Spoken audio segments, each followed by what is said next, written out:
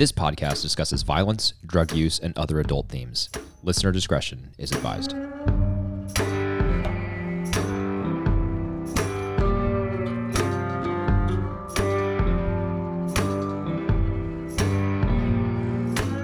Welcome back to another episode, the final episode of Breaking Bad that we are going to cover, Season 5, Episode 16. It is called Felina.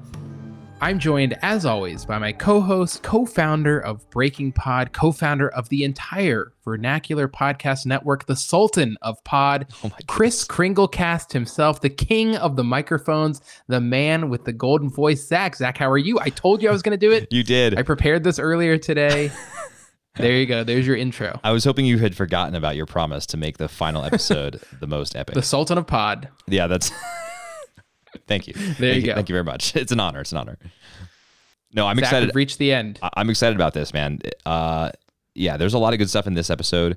Maybe not quite to the sort of apex mountain of Ozymandias and Granite State, but still a lot of good stuff here. And more importantly, I mean, we've done an episode for every single Breaking Bad episode. It really feels like quite an achievement at this point. And so it's exciting to be standing here. Yeah, I would absolutely say that. And, you know, this is not going to be the final episode of Breaking Pod. We're going to do one more where we're going to do a sort of a 50,000 foot view of sort of the series. We're certainly going to talk about some fun things like our favorite auxiliary character. We're going to talk about some other things like there's a great article about the death count in Breaking Bad, which I think is as interesting, if not fun. And I think we'll also, of course, revisit the initial question that we posed, you know, about the character of Walter White. So we're going to give our answers to that after having rewatched this whole series, start to finish. And Zach, I have to say, the only bad thing about finishing this out is that I really feel like we've hit our stride now. And now it's over. I know. But the good thing is that, as Zach teased in the last episode, we are planning to do something different away from Breaking Bad, you know, in the future. And so we'll tease a little bit about what that's going to be in our final episode. So stay tuned for that. You haven't heard The Last of Us. Hopefully you don't want to hear The Last of Us and keep listening in 2021 as we embark on a new adventure in podcasting. All right, Zach, are you ready? Let's just jump right into the 2-minute summary. I mean, I think it really might be a 2-minute summary. It's a little bit long based on how I read, which is a little bit slower. It could be 2 minutes. All right, I'm going to put you on the clock now. Let's go. Put me on the clock. All right, so this is the 2-minute summary from Wikipedia. Here we go. Walt locates Gretchen and Elliot and gives them over $9 million to give to Walt Jr. when he turns 18, threatening that he has hired hitmen who will kill them should they fail to do so. He then crashes the meeting between Lydia and Todd, putting the ricin in Lydia's stevia. He travels to Skyler's new apartment and admits he continued his pursuits in meth production for his own satisfaction and ego, rather than for the benefit of his family, as he always asserted. He then drives to the Aryan Brotherhood's headquarters with the M60 machine gun, which he has jury-rigged in the trunk.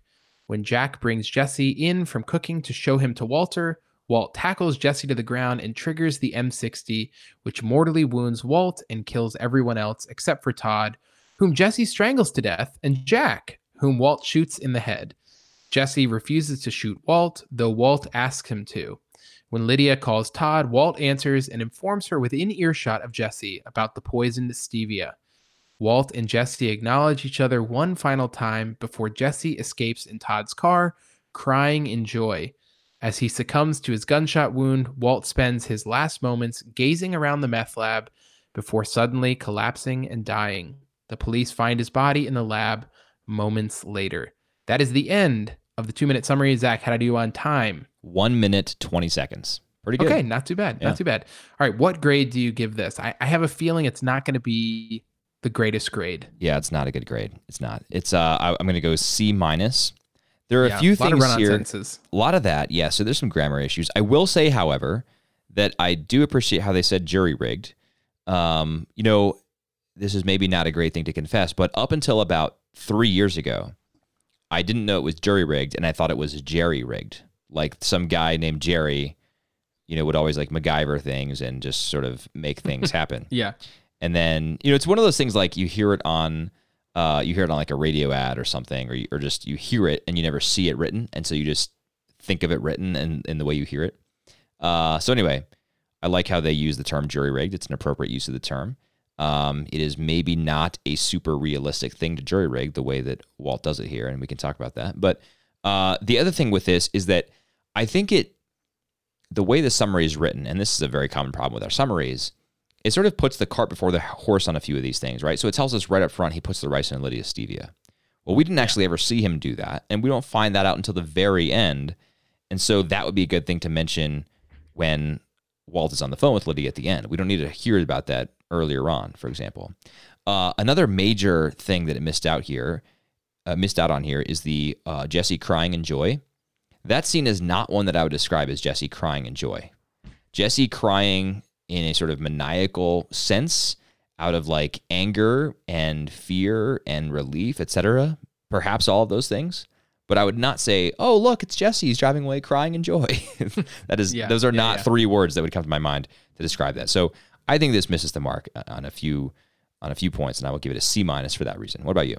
Yeah, I like all your points, and in addition to the fact that it's not written very well, so I'm going to give it a D+. Our final 2-minute summary is not making the grade here, but I think for many real reasons here. So yeah, I think that that's a good way to sort of wrap up these 2-minute summaries, which have never been very good. I don't think we gave a single A. I'd have to go back and listen, but I don't think we gave a couple B+. I think so, yeah. Maybe even an A-, but certainly no A's or A+.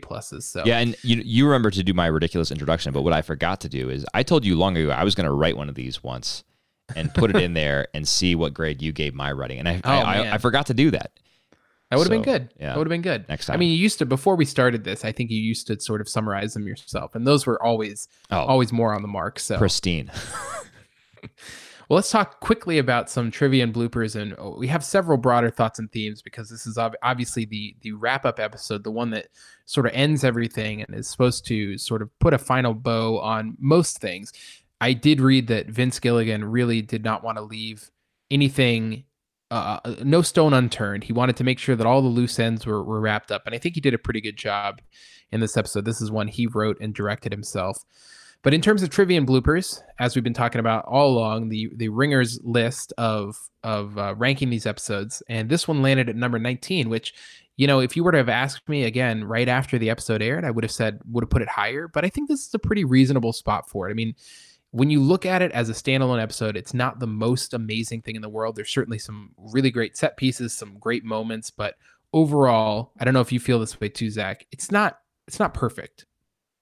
It's certainly not perfect. I agree with you. However, I actually kind of had the opposite experience that you did. I remember seeing this the first time around and even the second time around and thinking like, decent wrap up. You know, they did a pretty good job at not leaving any loose ends, etc. But, you know, Ozymandias is clearly a better episode, even Granite State.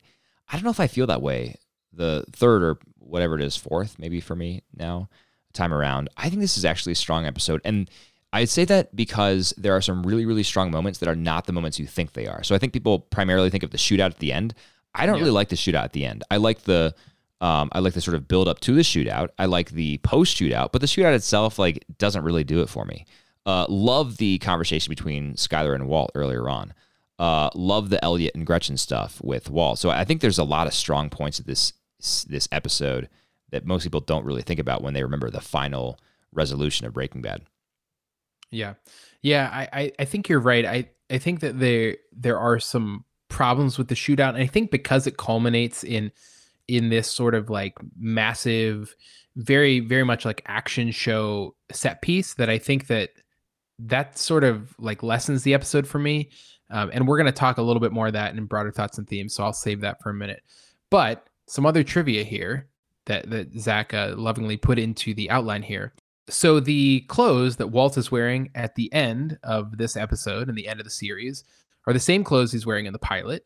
He's wearing a button-down green shirt, and he also, in this episode, he has on a khaki jacket, which we don't believe he was wearing in the first episode, but of course that was sort of out in the middle of the desert.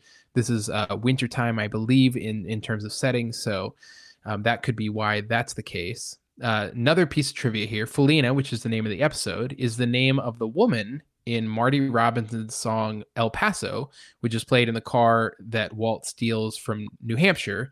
In the song, the singer is driven from El Paso for the crime of murder. He eventually returns only to be gunned down. So this is a little bit of foreshadowing at the beginning of the episode. I quite like that opening. I don't think it made it into any of our best scene, best moment, but he's sort of in this like snow covered car, and the police are sort of in the area, and Walt thinks he might be arrested. But I kind of like the visual of that. There's nothing huge, but I also love that he doesn't realize that the key is in the visor above him, and it just falls down on him. The episode title, as we said, comes from the song El Paso. And so I think that covers pretty much everything in terms of trivia and bloopers. Zach, anything I missed there? No, I don't think so. On the topic of songs, though, I would like to point out just that's not the only good song in this episode. There's also Baby Blue by a band called Badfinger that I've heard nothing of their music other than this one song, but it's pretty good, and it's a fitting conclusion to the series. Yeah, it is good, and I'm surprised they found something that fits so perfectly. I don't know which lined up first, if they had the song in mind from the very beginning, or if they just found it, but yeah, it does fit pretty nicely. Yeah, I often wonder that too. I mean, same thing with El Paso by Marty Robbins. Like, who in the writers' room was like, oh, I know a perfect song for this. Yeah, one of my favorites from growing up. Yeah. Can we play a little bit of the Baby Blue song? Yeah, let's hear it.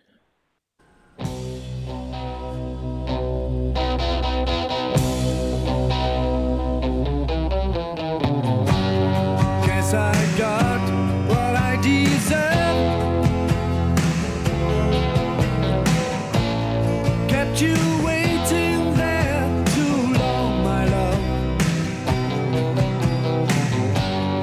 All that time. So it's interesting if you listen to that song, because the lyrics are certainly very thematic, but the tone of the music is almost sort of upbeat. Yeah. Sort of, it's interesting, which sort of brings me to one of my broader thoughts and themes that I wanted to bring up, which is I kind of wanted to get your impression here on this episode in particular, and really like Granite State as well, which really seems to be trying to make Walt heroic. I mean, at the very end of this episode, he guns down. This is not an original thought for me. This is actually what they pointed out in the Ringer sort of recap of ranking the episodes. But like, Jack and his crew are very clearly like evil. Like there's no gray. And Breaking Bad mostly does a very good job of portraying their villains in a very like gray area, But to have Walt sort of at the very end kill off these very clearly evil people, it almost seems like they want, I think that the writers want you to like Walt. They want you to be rooting for him at the end. And then you hear this music, which lyrically is very thematic, but is almost sort of like a like happy ending type of music. And I kind of want to get your take on, just 2 episodes ago, Walt was at the center of the death of 2 good DEA agents. He was clearly very embroiled in all of this stuff. And part of it might be that he has atoned slightly for what he's done by living on his own. And of course he dies here, which is sort of the ultimate price, I guess, he has to pay. But he never really he doesn't have an extended suffering for all the sins that he's committed. So I kind of want to get your take on, just from a further out view, do you like the direction that they took him as a character? I actually really do, for a couple of reasons. And first, let me just say, so I played that just a little bit of that music, right? The ending music. When that's going on, Walt is in his lab. He's in his lab just surveying the equipment. And it's not actually his lab. No, he's in a lab. He's in the lab that Jesse was cooking in for Uncle Jack and the rest of the Aryan Brotherhood folks. And he's just walking around. He picks up a gas mask that was used for cooks, and he's just in his element. And so the lyrics, guess I got what I deserve, kept you waiting there too long, my love, all that time without a word. Didn't know you'd think that I'd forget or I'd regret. The special love I have for you, my baby blue. So like, he's back in the place where he makes his blue meth, and that is just where he wants to be, and then he collapses, etc. Oh, also, one thing I forgot to mention on the 2-minute summary, it says he dies. We don't actually know that. There's no way of knowing definitively that he's dead, but I digress. I think it's pretty clear that, Vince Gilligan's not going to make a Breaking Bad, sequel. But so that song, I think, is remarkable and feeds this discussion for a couple of reasons. So I like the direction they went with this, Josh, because they have to have the character come back and either achieve redemption or attempt redemption, I think, to show some sort of character development or, attempt at progress. But the difference is we look at it, I think, and we say, like, they tried to make him heroic. But I think what's actually going on here is they tried to portray him trying to be heroic. In other words, he goes back there and he's like, I'm going to set up my family for life because that's what I started out to do here anyway. I'm going to go to Uncle Jack's. I'm going to kill them. I'm going to free Jesse, etc. And so he, I think, in his mind is trying to be heroic.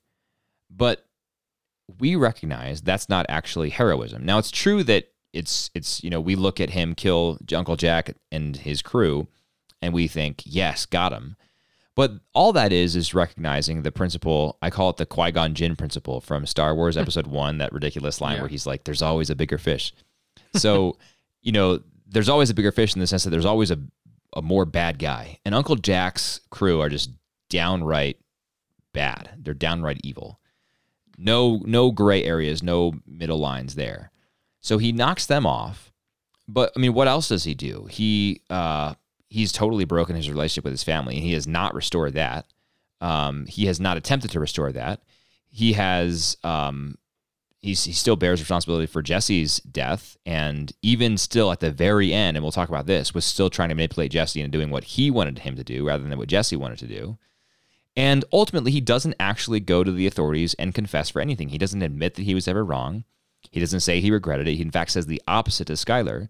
So I like this episode because on the outside, superficially, it looks like heroism, perhaps, on first glance. And certainly Walt thinks that it's something like that, something like atonement, something like redemption, something like heroism. But actually, I think it's very, very far from that. We see that Walt is really just such a morally and ethically warped man that what he thinks of as heroism is for us anything but. Yeah, I definitely had all those very in-depth thoughts, just like you. No, I didn't. That's great analysis. I think that makes a lot of sense. I think that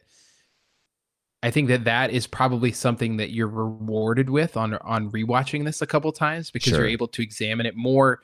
I think to your point, on the surface, you sort of see this big shootout battle at the end, and you think, wow, that was a great set piece, very cool ending for this guy. Maybe we really can root for him. But I think that, you probably having seen it 3 or 4 times allows you to look a little bit deeper. What's really under the surface there? So I think that's really well taken. Another broader thoughts and themes I wanted to bring up here is I don't get the sense that Walt initially goes to save Jesse when he goes to the Aryan Brotherhood compound, because at that point he thinks that I really think he believes that Jesse is partnered with them.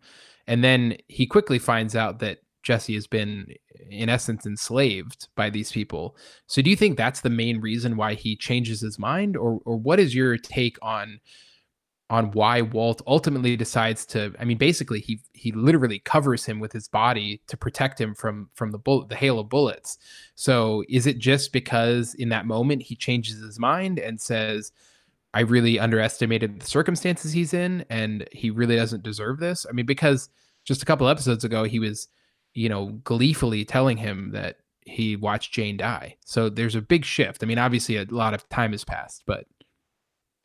Yeah, I don't even know if we know enough to say whether or not he was intentionally trying to save Jesse, because the way I watched it, I don't think he particularly wants to save Jesse at all. And I don't think that, if he didn't have such a chip on his shoulder against Uncle Jack and his crew, I don't think he would have gone back to kill them just for Jesse's sake, to free Jesse. I saw the Jesse thing as him tackling Jesse to the ground, pretending to fight him as an excuse to just get down on the ground before the M60 started raining. So yeah, I don't know. I interpreted it a little bit differently, only because there are a couple shots as the bullets are sort of coming through the siding of the compound where you get shots of Walt. And I really feel like, maybe I'm imagining this, maybe I really need to go back and examine it closely, but I seem to remember Walt physically keeping himself down, like really not just being on top of Jesse, but like trying to protect him from the hail of bullets. Like he will take this last thing for Jesse to free him, not just from Jack and his crew, but really from the reign of Walter White and Heisenberg. So maybe I'm making that up, but I seem to remember when I rewatched it that there is a moment where you sort of see him like physically keep himself down, not like roll off to the side. I mean, certainly doesn't roll off to the side to like protect himself.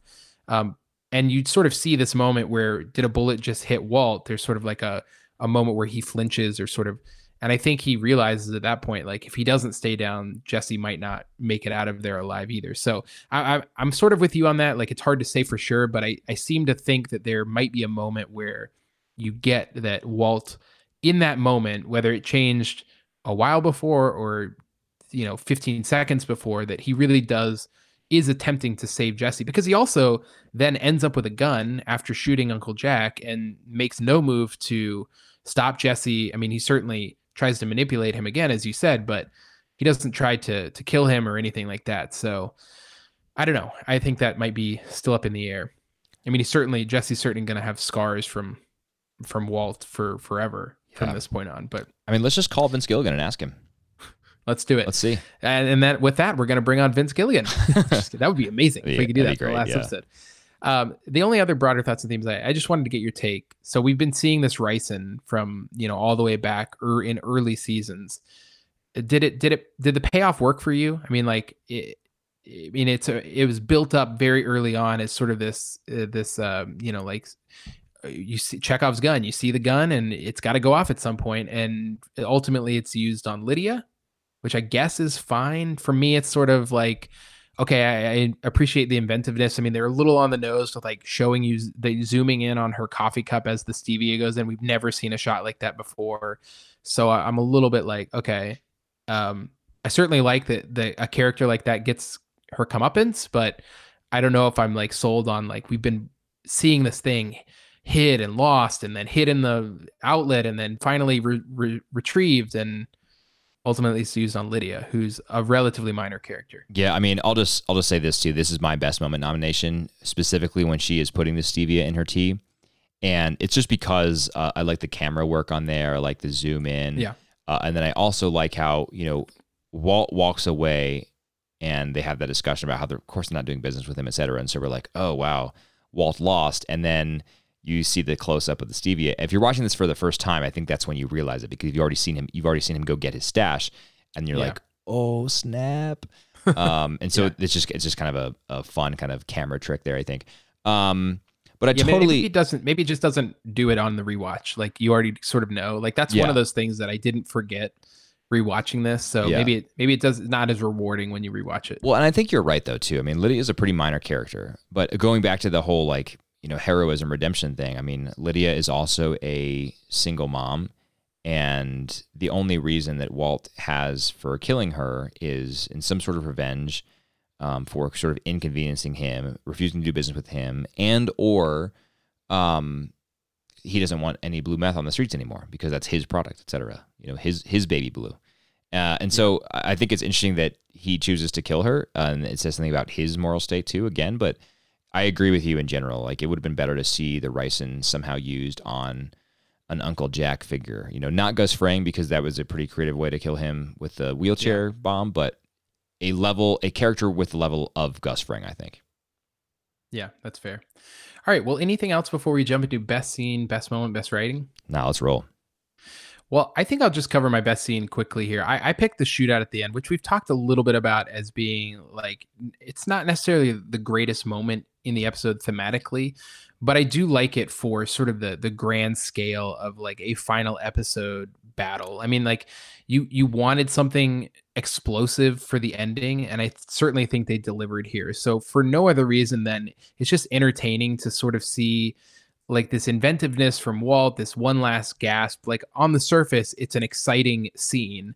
And so I picked it as my best scene. Now, I think that there are better nuanced scenes in the episode, but I chose them more as my best writing or best moments. So we'll talk more about those, but I'll just get that one out of the way at first. I know you said you don't love it that much, but I think just purely on the surface, it's entertaining, and it's sort of like, you wouldn't have expected when the series started for there to be this big shootout at the end of the series. And so to sort of be able to get there in a way that doesn't seem completely out of left field is kind of interesting for this show.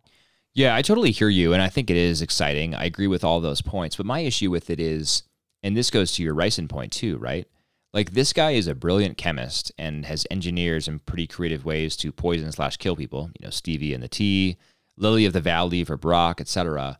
And like, we're gonna end the series with him jury-rigging an M60 machine gun. You know, that's a big, heavy machine gun to, you know, do like a 45-degree sweep from the back of a car automatically, and it'll just kill everyone in the room.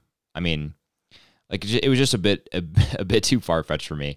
I would have much preferred to see him do some sort of like creative, you know, odorless toxic gas or something more chemically that would be more befitting for Heisenberg.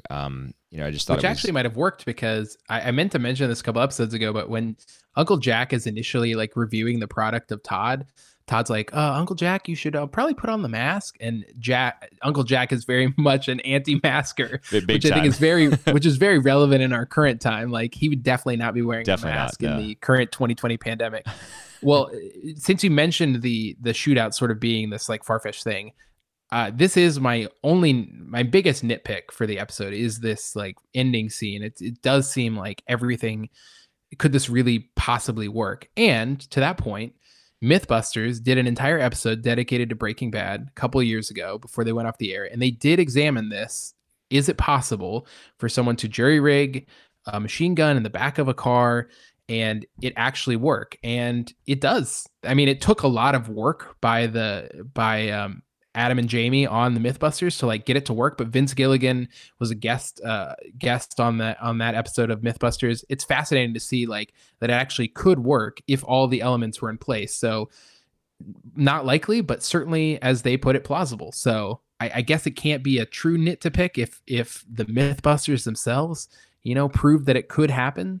But I do agree. Everything does have to work perfectly, and it does seem a little bit like too neat for Walter White at the end of the show. And like, you know, you and I are not, you know, battle-hardened Aryan Brotherhood members who have been in shootouts before, but wouldn't say that. Yeah, definitely not. But you know, if you were in a room and that room started suddenly becoming riddled with bullets through the walls, what's the first thing you do? Dive down. Yeah, exactly. Dive down. Like, you get out of the way. You're like, people are shooting at me. I get out of the path of the bullets. But no, like, everyone somehow stays standing up, and then you just get shot because... Except for Todd. Todd's the only one. That's true. He somehow manages to avoid it. Yeah. So there's this room of like 6 people, and only one of them actually gets down on the ground when the bullets start flying. I mean, probably the least experienced one of them. Yeah, exactly. It's like, I feel like it's kind of basic stuff. You dive down when the bullets start flying. Yeah. Well, let's talk. You already talked about your best moment. I want to save your best scene and the best writing, because they're sort of the biggest. It's certainly the most nuanced moment of the episode, but I think certainly one of the most powerful. So I'll just talk quickly about my best moment. I had 2 because I really couldn't choose, but they're 2 small moments. No audio here, but the first one is we see this really strange scene. We're not really sure what we're seeing at first, but it's someone's doing like woodworking, working with their hands, creating this really beautiful piece of furniture, sort of doing some sanding and then some finishing. And it turns out that it's Jesse, and he's sort of imagining. What we realize is he's imagining, as he's in the lab, chained to this thing above him that he literally can't get away, and he's thinking about what could have been. And I love this moment because I think this is just so evident of. It's just a perfect way to sort of paint Jesse. This is what he could have been. He could have done something really wholesome, really lovely with his life. And maybe he's imagining he could still do it. And it's just this like really beautiful juxtaposition between this really bright, warmly shot scene of him woodworking, and then him in this cold reality of being forced to cook meth. So I like that. So I've a quick question for you, though. Oh, yeah. So do you think that was an imagination of what could have been, like an alternate future, or do you think that was a flashback to the box that he built? And remember he told his his rehab group about this, and he described it as like, I mean, it was a box, like a box, but it was a really nice box. So do you think it was maybe a flashback to that? It's possible it's a flashback. It seemed a little bit too like professional. Yeah. Maybe it was him like building that up in his head. Yeah, sure. Sort of like, because in that I believe in that episode he said, I could have done this. Like I could have gone into woodworking. Like maybe it's him sort of embellishing that memory, thinking how much better that would have been than his current situation. So it's possible. The other question I had, did you think he looked like anyone else when that scene starts? Like, did I think it was someone else? Yeah, or I guess, I mean, we know it's Jesse, right? But to me, I'll just say what I'm thinking here. And this might sound pretty far-fetched, but so we cut to this scene. Like you said, it's warm tones, right? Like not exactly sepia, but very warm tones. Yeah, it's like golden colors. It's Yeah. Like, We see lots of carpentry being done. We don't see the face of the person who's doing it. But we see the hands, pretty clearly a man's hands. And the man is wearing what looks like, it's like a loose-fitting, we zoom out later, it's like a loose-fitting white sweater, but it almost looks like a robe. And there's a part of me, when I was watching that, I was like, this could be a like close-up shot of Jesus of Nazareth working in his carpentry shop. Yeah. And That's fair. I have to think that was deliberate in some way, and I've been trying to like tease out why that might be. But, perhaps like some theme along like lamb led to the slaughter, mistreated and, set up like to sacrifice for everyone else, etc. I don't know. There was just an interesting parallel there that I think could not have been lost by the editors and certainly probably by the cameramen, directors working on that as well. Yeah, no, I like that. And certainly there's nothing too far-fetched for this podcast, Zach. If we learn nothing in 62 episodes, we can be as far-fetched as we want. Our audience loves it. Absolutely. My only my other tie for best moment is when Walt says goodbye to Holly, and sort of at the end of this scene between Walt and Skylar, which we're going to talk about in a moment, he asks if he can see Holly and say goodbye to her. And this is another example of a scene that affected me completely differently now as a parent, as opposed to when I first watched it as someone who was, I believe, engaged at the time, but not married, didn't have kids. And just, thinking about having to say goodbye to someone you're not going to see again, who you care about so much. I mean, Holly, if we're talking about blameless victims, she certainly, of all the characters in the entire show, even more so than Andrea, who we talked about in our Granite State episode. I mean, Holly has done nothing. She's just existed. And as all children are, there are these innocent, especially one of that age where she's still so little. And so watching Walt have to say goodbye to her it's like heartbreaking. And yes, he might deserve to not see his children again based on all of his actions. I mean, he might have brought it on himself, but it doesn't make it any less difficult to watch him have to say goodbye to her. And there's no audio. It's not like he's weeping. I mean, there is a tear, but it's very simple, but it's so well done. And I think it's very moving I certainly think that anybody working on the show who had kids was able to sort of point to this and say that this would be a more realistic portrayal of this. Yeah, I totally agree with you. I mean, all of these things, we've talked about this before, but like all of these scenes just, as they say, hit different now that I'm a parent, like I don't relate to them in the same way that I did when I watched them for the first time. Yeah. My only other thing on best moment, I had an honorable mention, which is the sort of poorly described in the 2-minute summary, Jesse's joyful cry as he drives away. I more referred to it as like a guttural scream. It's like a release of like emotion, essentially, when he's driving away. Now, the only reason I didn't pick this, and this is a slight spoiler, though they're not really now that we're at the end of the series. Vince Gilligan did create a sequel, which is the Breaking Bad movie, El Camino, which focuses almost entirely on the immediate aftermath of Jesse driving away. And I actually think that, we haven't talked about the movie in the context of the show yet. In this sense, I don't like that the movie exists, because I like the idea of what does that mean for Jesse when he's driving away. Yes, he's physically escaping, but we also know that he's not mentally or spiritually escaping. Like, he still has all of these demons that he's going to have to deal with.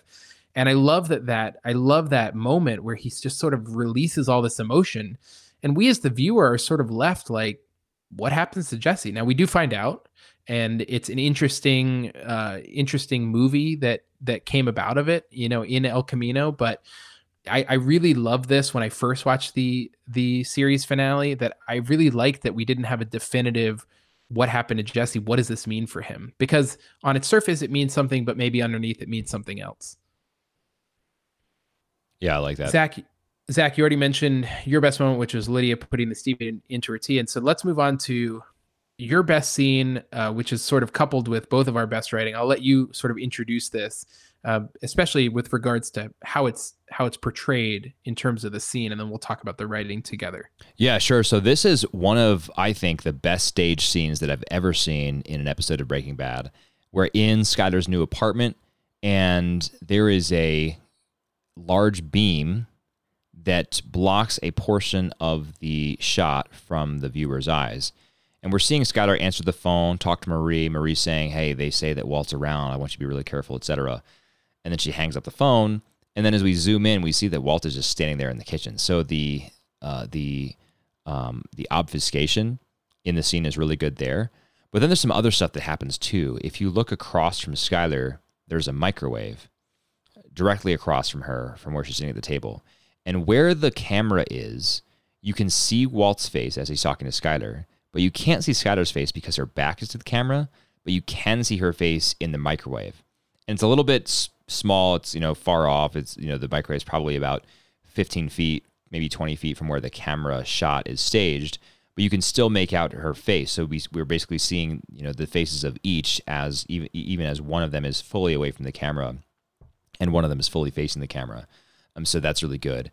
And we get some good stuff here in the scene, including your best writing nomination, Josh, that I think is just really powerful. And we also get the lottery ticket scene, and we get Anna Gunn's incredible acting when she starts to break down when Walt tells her that the lottery ticket is, in fact, coordinates for where she'll find Gomi and Hank. Yeah, I totally agree. And, I just feel like this is one of those scenes that is just like perfectly staged and executed. I mean, in terms of from a filmmaking perspective, I seem to remember reading or watching something with Vince Gilligan talking about how he had this idea in his head, like this shot. And I just love the idea that you're able to build a scene that's incredibly powerful around something that, starts with this very clever camera movement. And, it's basically a pan across and then a push in on a dolly or something like that into the scene to reveal Walt there. So that's pretty amazing. So I think let's move on to best writing. And I was a little bit mistaken because Zach, you had initially picked the same scene as your best writing. We'll then talk about the very, very end, which is your actual nomination, just to have a little variety here. But let's first talk about this best writing between Walt and Skyler. So let's hear a little bit of their conversation here, and then we'll talk about it from there. Skyler. All the things that I did. You need to understand. I have to hear one more time that you did this for the family. I did it for me.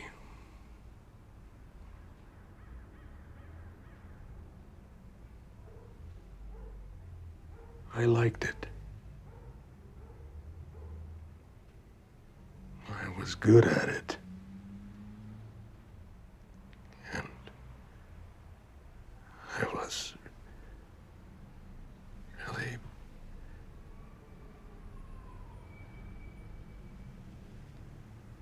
I was alive.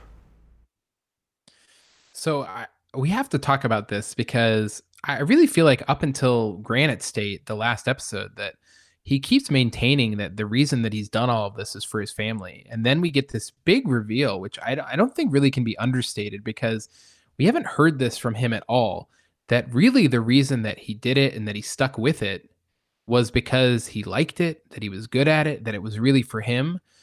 And I guess when you think about it, it's not that surprising because we've noticed how almost every decision he's made is based on his personal ego. And so I guess in that sense, it's not surprising that this is the ultimate reveal. But what did you make of this when you first heard it, or even now on a rewatch?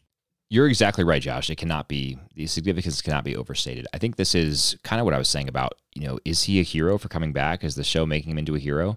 And I think no, because he's now finally, for once, I feel like Walt Jr., like, why don't you for once just tell the truth, right? And now he finally is. He's telling the truth that this was in fact what he wanted to do, which I think is a remarkable confession, because he's been convincing everyone, and in many respects, I think even himself, that really everything he's doing is for his family. And now he's at a place where he's acknowledging, no, this was for me.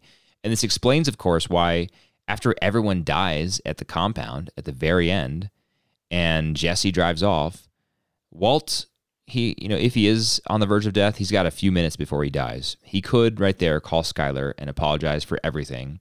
He could call Walt Jr. and apologize for everything and say that I wanted to give you so much more and it shouldn't have been money and I should have given you my love and affection. But what does he do? He walks into the meth lab and just starts stroking all the equipment, and then he dies as we hear the, My Baby Blue song. So it was for him. And this is the confession that as viewers we've wanted to hear all along. I wonder too, because I think everything you said is exactly right. It makes perfect sense.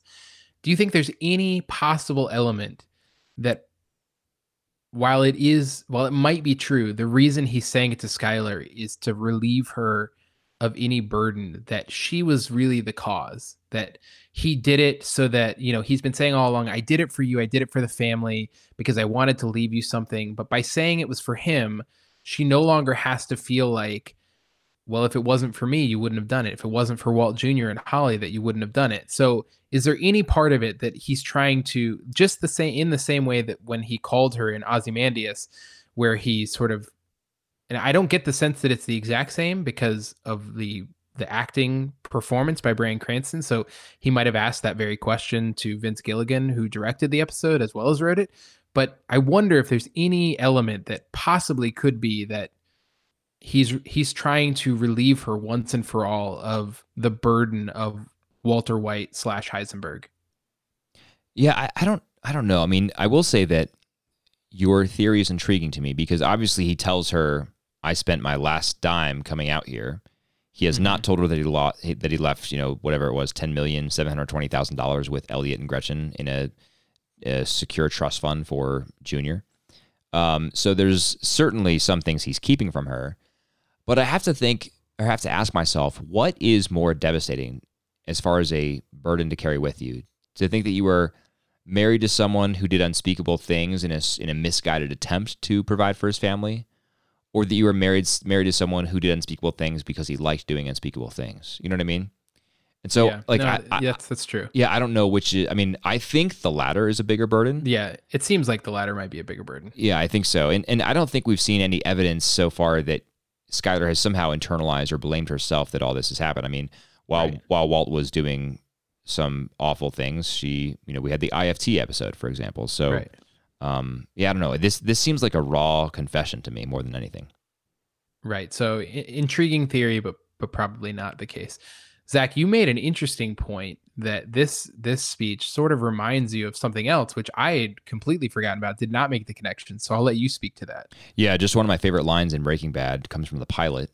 So this is obviously the finale. Now we're going back to the pilot. He tells Skylar here, I was alive. And it reminded me of this conversation he had with Jesse way back when.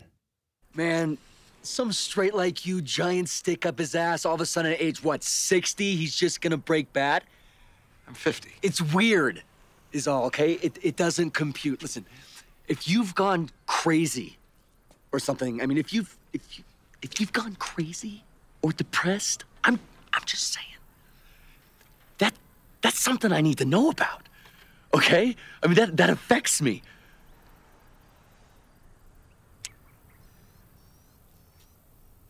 I am awake. And that's it. I am awake. So times. Yeah, exactly. I know that makes me. No one had died yet. No. That makes me miss the young Jesse. I know. So funny. I love his brazen attitude at that time. Yeah.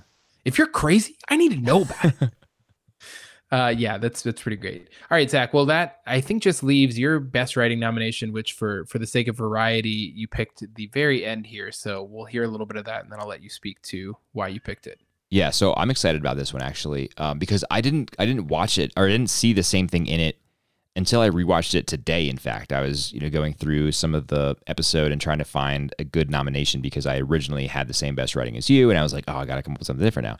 So it's at the very end when this happens. Do it.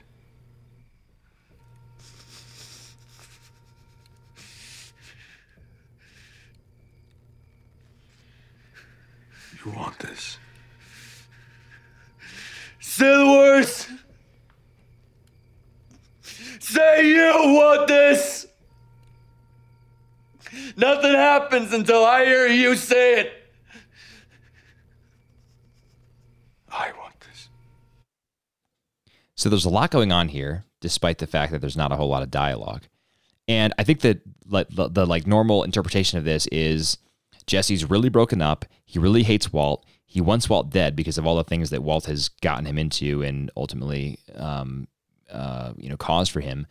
And he holds the gun up, but Jesse's fundamentally a good guy, and Jesse can't bring himself to pull the trigger. Walt says, do it. You want this. And Jesse, of course he wants that.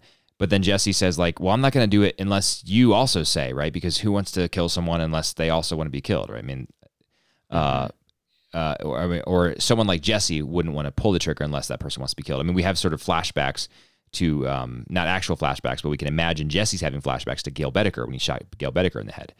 And then so Walt says, I want this. And then if you're watching this the first time through, I think you're like, oh, now Jesse's going to kill him. And that's how the series ends. But no, that's not what happens. Jesse puts the gun down. And so I think the traditional narrative says Jesse still was such a good guy, he couldn't bring himself to do it. But I think something subtly different, but much more profound is happening here, because the entire relationship of Walt and Jesse has been one of manipulation. That's why a few episodes ago, when Walt had Jesse meet him out in the desert, Jesse said, just stop stringing me around. Just tell me that you want me to do this. Tell me you want me to go away for you because you need it, and then I'll do it. And so we see basically that same conversation happen right here. But this time, obviously, the stakes are much higher for Walt. And Jesse knows what he wants. He wants Walt dead. And Walt says, you want this. But then Jesse says, I'm not going to do anything until you say to me that you want it. And then we think if Walt says he wants it, Jesse's going to do it. Walt says he wants it, but Jesse actually does the exact opposite of that, because Jesse's like, I am done giving you what you want. So in a sense, because you want me to do this, I am not going to do this, and I'm going to chart a different path. And I think that is the moment finally where Jesse is free, because he has severed himself from the shackles of this, father-son relationship where he was always being manipulated. And it's no coincidence, of course, that then Jesse gets into a car and drives away literally free. Yeah.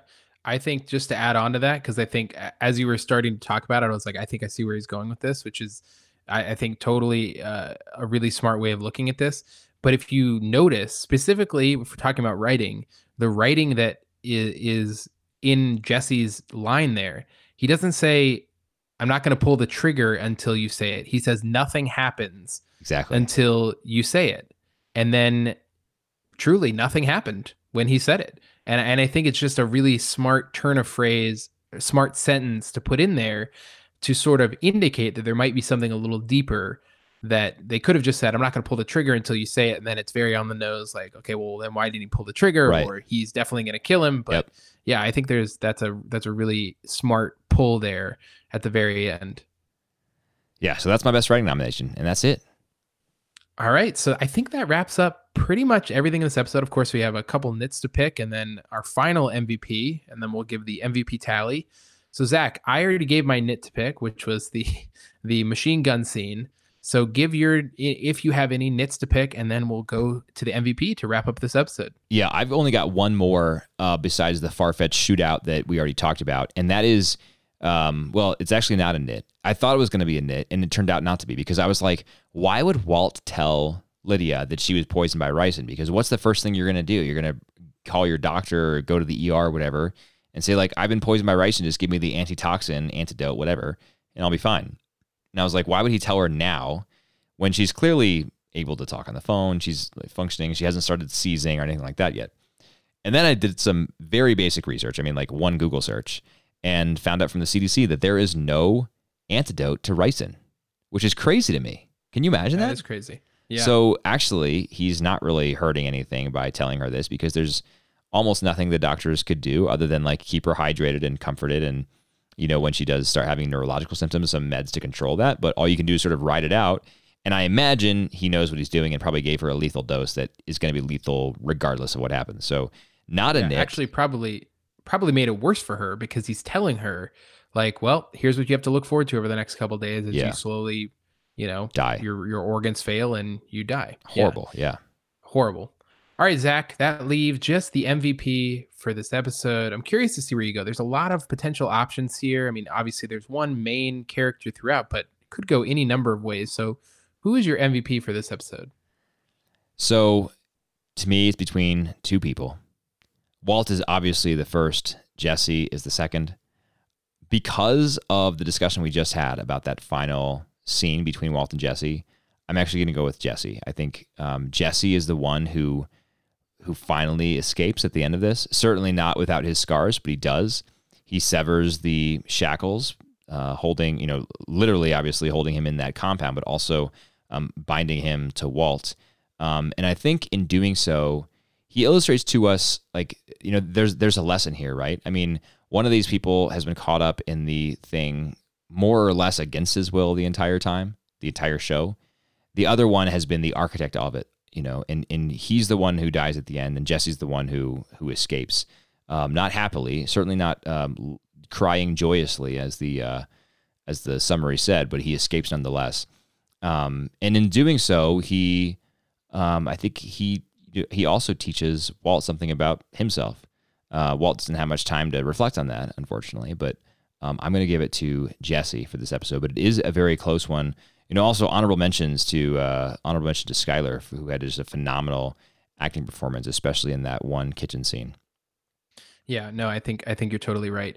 Yeah, I really do think it's between two characters here, and you know, I can't believe that I'm doing this for the final episode, but it's just a truly amazing turn coming off the bus, heading into home for Walt Jr. He's gonna nope. Couldn't even keep a straight face doing that. He will not get my MVP vote. You know, I think I have to give it to Walt for this final episode. I really think that it's mainly because this really the story of Breaking Bad, when you look at it, is Walt's story. You know, for better or for worse, we see sort of the rise and fall of this man. And, you know, for whatever quibbles we have with this episode, you know, the shootout at the end, is that a little hokey? Is it even truly plausible? Is it possible? You know, it really is about him. And and especially when you started describing your theory and sort of your in-depth analysis about Walt as a character, is he really heroic in this episode, or is that merely a surface level thing?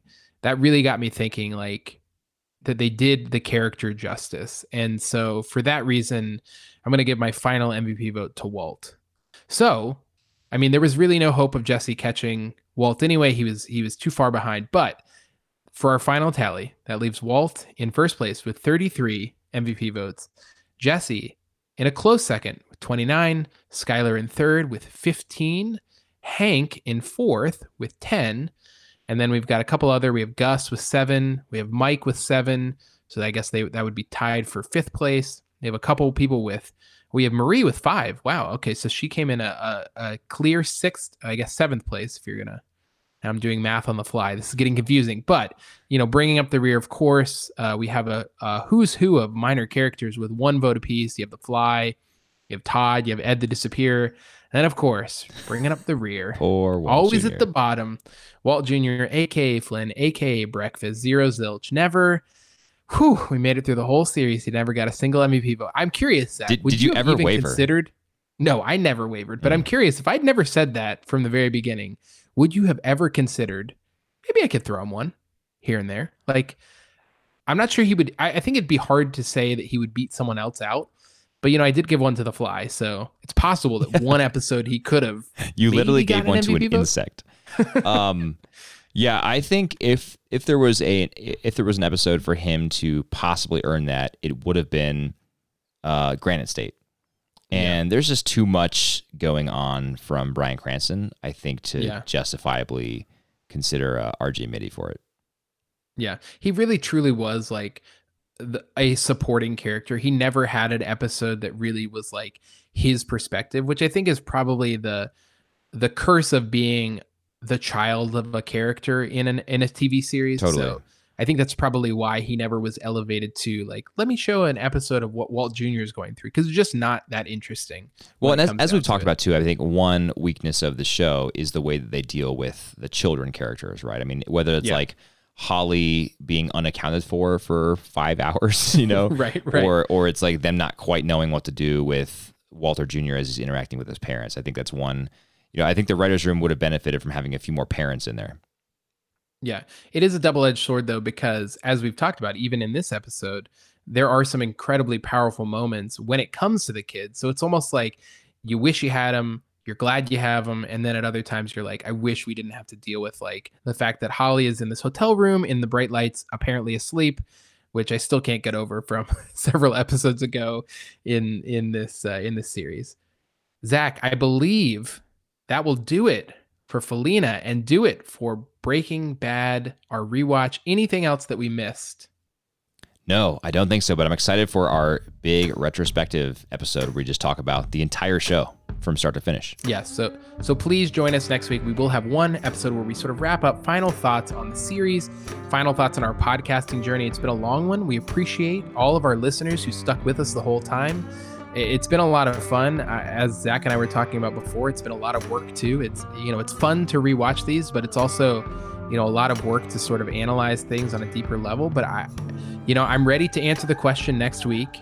Is this the greatest show ever made? I think that was another one we sort of posited at the beginning of this whole thing. So please tune back in for the answers to all of the questions. Just like Vince Gilligan, we will leave no stone uncovered, no loose end unwrapped. Zach, anything else? No, that's it. If you have anything else for us, last chance for us to read your feedback on the show, please reach out to us, breakingpod@vernacularpodcast.com. Again, send us an email, a voice message, anything you'd like. Please share your thoughts with us. We'd be happy to share it on our retrospective. Until next week, for our very last time, I'm Josh. I'm Zach. Talk to you then.